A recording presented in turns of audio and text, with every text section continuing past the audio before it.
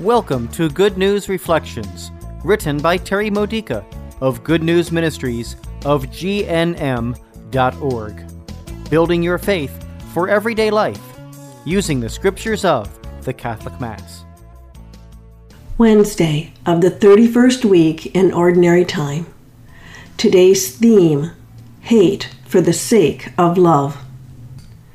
When Jesus says in our Gospel reading today from Luke chapter 14, verses 25 to 33, that we are not His disciples unless we hate others and hate even our own lives, He's not talking about being unloving to anyone, nor being unkind to ourselves.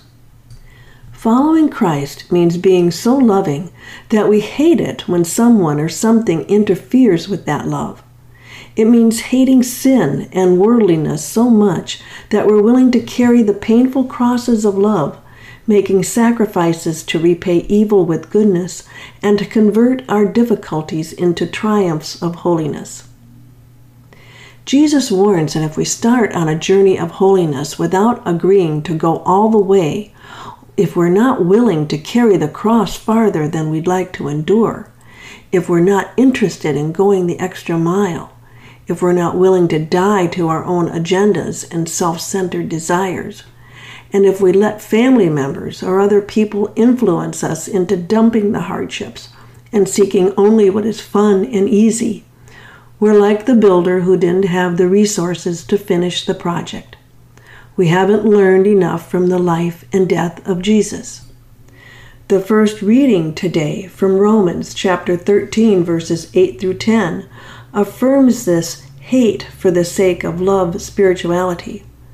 St. Paul wrote, "The one who loves others has fulfilled the law, and yet it takes great effort and emotional healthiness and spiritual maturity to hate our selfishness and our own desires enough to handle every situation with love."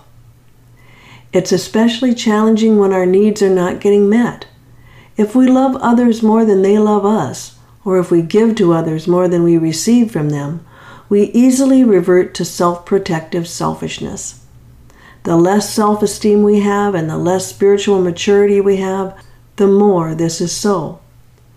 It's necessary to remember that God does not ask us to love others unconditionally and unselfishly without giving us the ability to do it. Even in the most difficult of times, He gives us whatever we need that will enable us to obey His laws. When it seems impossible to be Christ-like in our dealings with others, it's only because we have not let the Spirit of Christ completely fill us. God's grace is always available. Consider how Mary, our Blessed Mother, was able to resist all temptations. It was only possible because she was full of grace, which was a gift from God to enable her to accomplish His will. In the sacrament of reconciliation, when we recognize and repent of our selfishness, this same grace is bestowed upon us abundantly.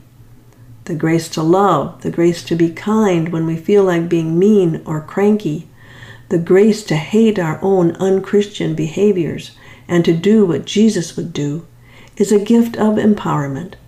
It makes us able to be the holy persons that we were baptized to be. This has been a Good News Reflection by Good News Ministries of GNM.org. For more faith builders or to learn more about this ministry, come visit our website. You'll find Good News Reflections available by email and text message, online retreats, prayer resources, and lots more to help you know the Father's love and grow closer to Christ and be filled with the Holy Spirit. Visit gnm.org today.